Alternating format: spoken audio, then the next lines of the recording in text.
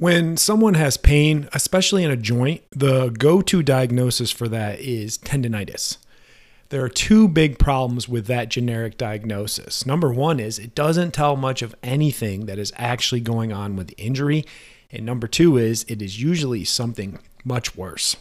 In this episode, I share why the pain you might be experiencing from an injury isn't due to inflammation in the tendons, but more likely a bigger problem that could lead to more pain and dysfunction in the future. I hope you learned something new and enjoy the show.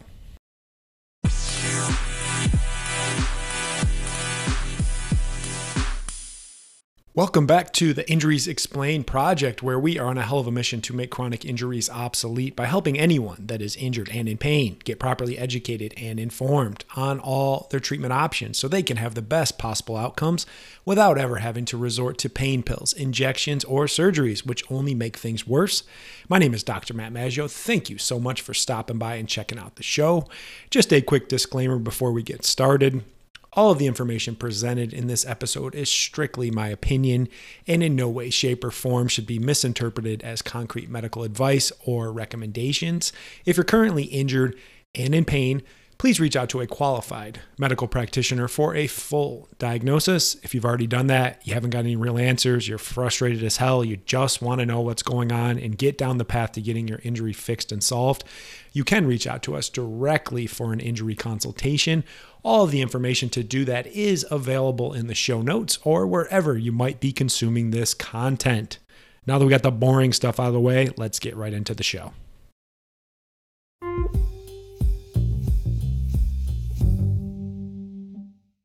What does tendonitis even mean? From the most basic standpoint, it just means that there's inflammation in a tendon. Yeah, pretty simple.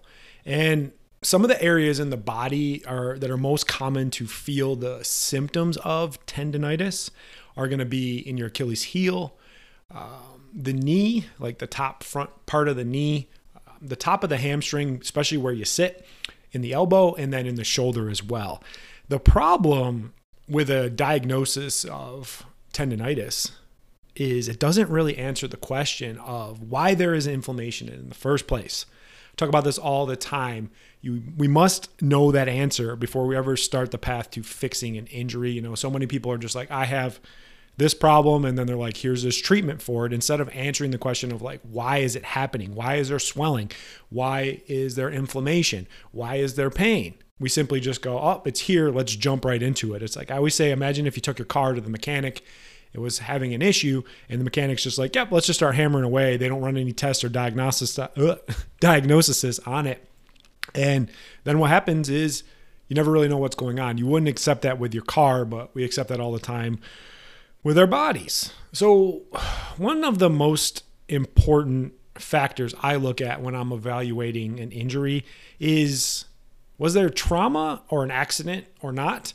Or does someone do something in their job or their activity or sport where they're like repetitive using stuff? Like maybe they're a single arm athlete, or they're working using one arm more than the other, or one side more than the other. I want to look at those factors. And a lot of times when there's no direct trauma and no repetition, repeated repetition going on, usually the area that is hurt or inflamed is the effect.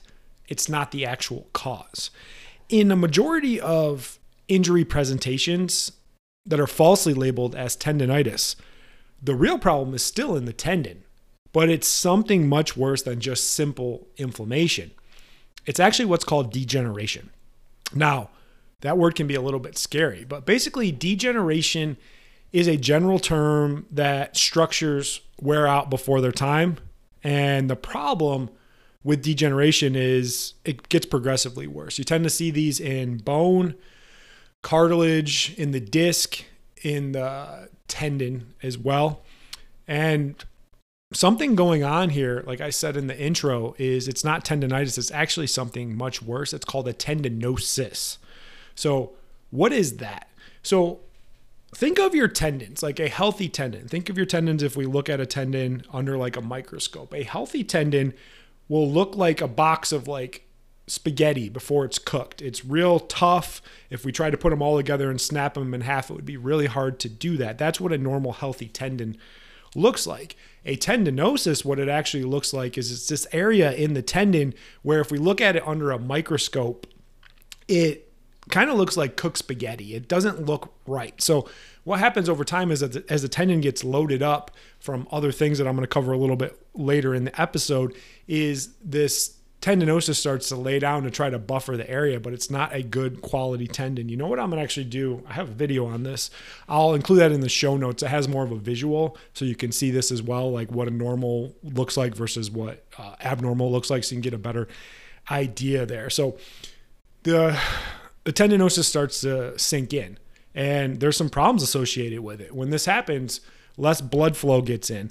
The tendon becomes weaker, and then it also becomes more susceptible to tearing, and then all the waste product can't get out. So blood can't get in, blood can't get out, weaker and more susceptible to tearing. That sounds like a recipe for disaster. Here's the thing.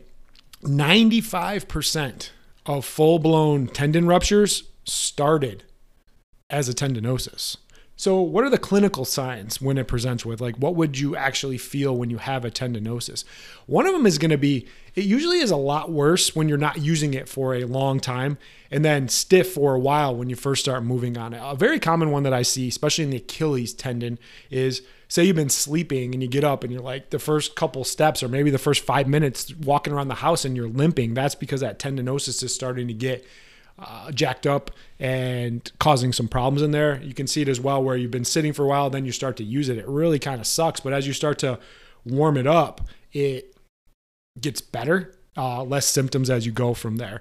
And how does this happen? Like, how does a tendinosis form? It doesn't just happen overnight. You don't just get degeneration overnight. It's a process as it goes. So over time, you have your muscles, you have your nerves, you have your fascia. And basically what happens is the body develops scar tissue. It's like glue that makes it weaker and less flexible. I really dove into this a lot in, I think, episode 2, if you want to really nerd out and find out like what the problem with scar tissue is. But basically what happens is a lot of these problems start in the muscles and the fascia and around the nerves. Now the muscles can't generate the force that they need to. So the force has to go somewhere, and where it goes, it usually ends up going to the tendon. So the tendon starts taking on more force. Now it's doing 2 jobs instead of 1. And that's when it starts to wear down. And then suddenly one day it just pops and produces that agonizing pain and a visit to the orthopedic surgeon to get it repaired. I saw someone back when I played football, like blow out their Achilles. It's so loud, it's so painful for that person. But a lot of these symptoms and signs were there, but a lot of the practitioners ignored it. And here's the thing. After you repair a tendon that was a tendinosis and then ruptured, it's never the same. It's never the same. I've never seen like an athlete come back after an Achilles tear or another type of tendon repair that's ever the same. It's just not. You can't tie stuff back together and then expect it to be great to go. So what can you do to keep it from happening? Number 1 is just recognize the signs and symptoms of what's going on. Your body gives you symptoms to tell you it's a problem. It's built into our evolution. Like when you touch the hot stove, you get your hand off of it. It tells you your body's giving you symptoms for a reason. And so when people are like, ignore the pain, don't pay attention to symptoms, just get rid of the symptoms, you'll be fine. Like that's a big problem because you're eventually going to have to deal with this problem. Another thing, if you're seeing some of those signs and symptoms, like worse with warming up, worse with sitting, all that kind of stuff, and then it just is really painful in there, you got to find a way to reduce the load on the area that you're doing. Maybe take some more rest. Oh my gosh, rest. If I don't take rest, I'm going to die. No, you're not. You're just doing too much. And then try to maybe like swap out some exercises. A big thing I would do, like say you have some knee tendinosis or something in the hamstring, instead of doing like a long run or a long bike, maybe like switch it out for like a Tabata where you're going to do more force but less time. You know, the big thing you want to do is limit the amount of time you're under tension instead of trying to do so much, and give those tendons a chance to relax. And then lastly is get the muscles, the fascia, and the nerves unstuck and treated by an advanced soft tissue practitioner. The best people to do that specialize in a treatment called myofascial release, where they get the proper amount of depth and tension into the area, then have you go through a full range of motion that breaks down that scar tissue effectively without having to use instruments or surgery or anything like that. It's very safe. It's very effective. I actually train up a lot of therapists throughout the country and all over the world how to do that. If you want access to one of those, you can send us a message and we'll see if you got someone in your area to get you some good treatment to keep this from becoming a bigger problem down the road. So what not to do when there are signs and symptoms? Number one is don't get a cortisone injection. It actually makes the problem worse down the road. And then adds to my conspiracy theory about what's going on in the medical model where these orthopedic surgeons pump people full of cortisone. Problem gets worse, then they can justify a big expensive surgery down the road.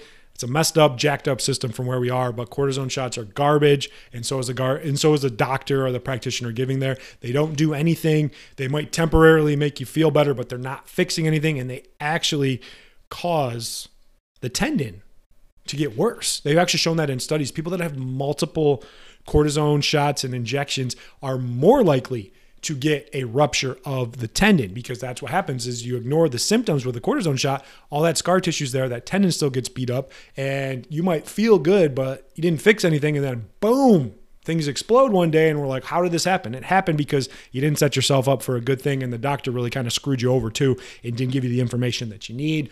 Number two is don't jump into surgery right away, especially if there's no direct trauma or repetitive job motions. I covered that in episode 4 about the idea of surgery. Should you have surgery or not have surgery based on a lot of factors?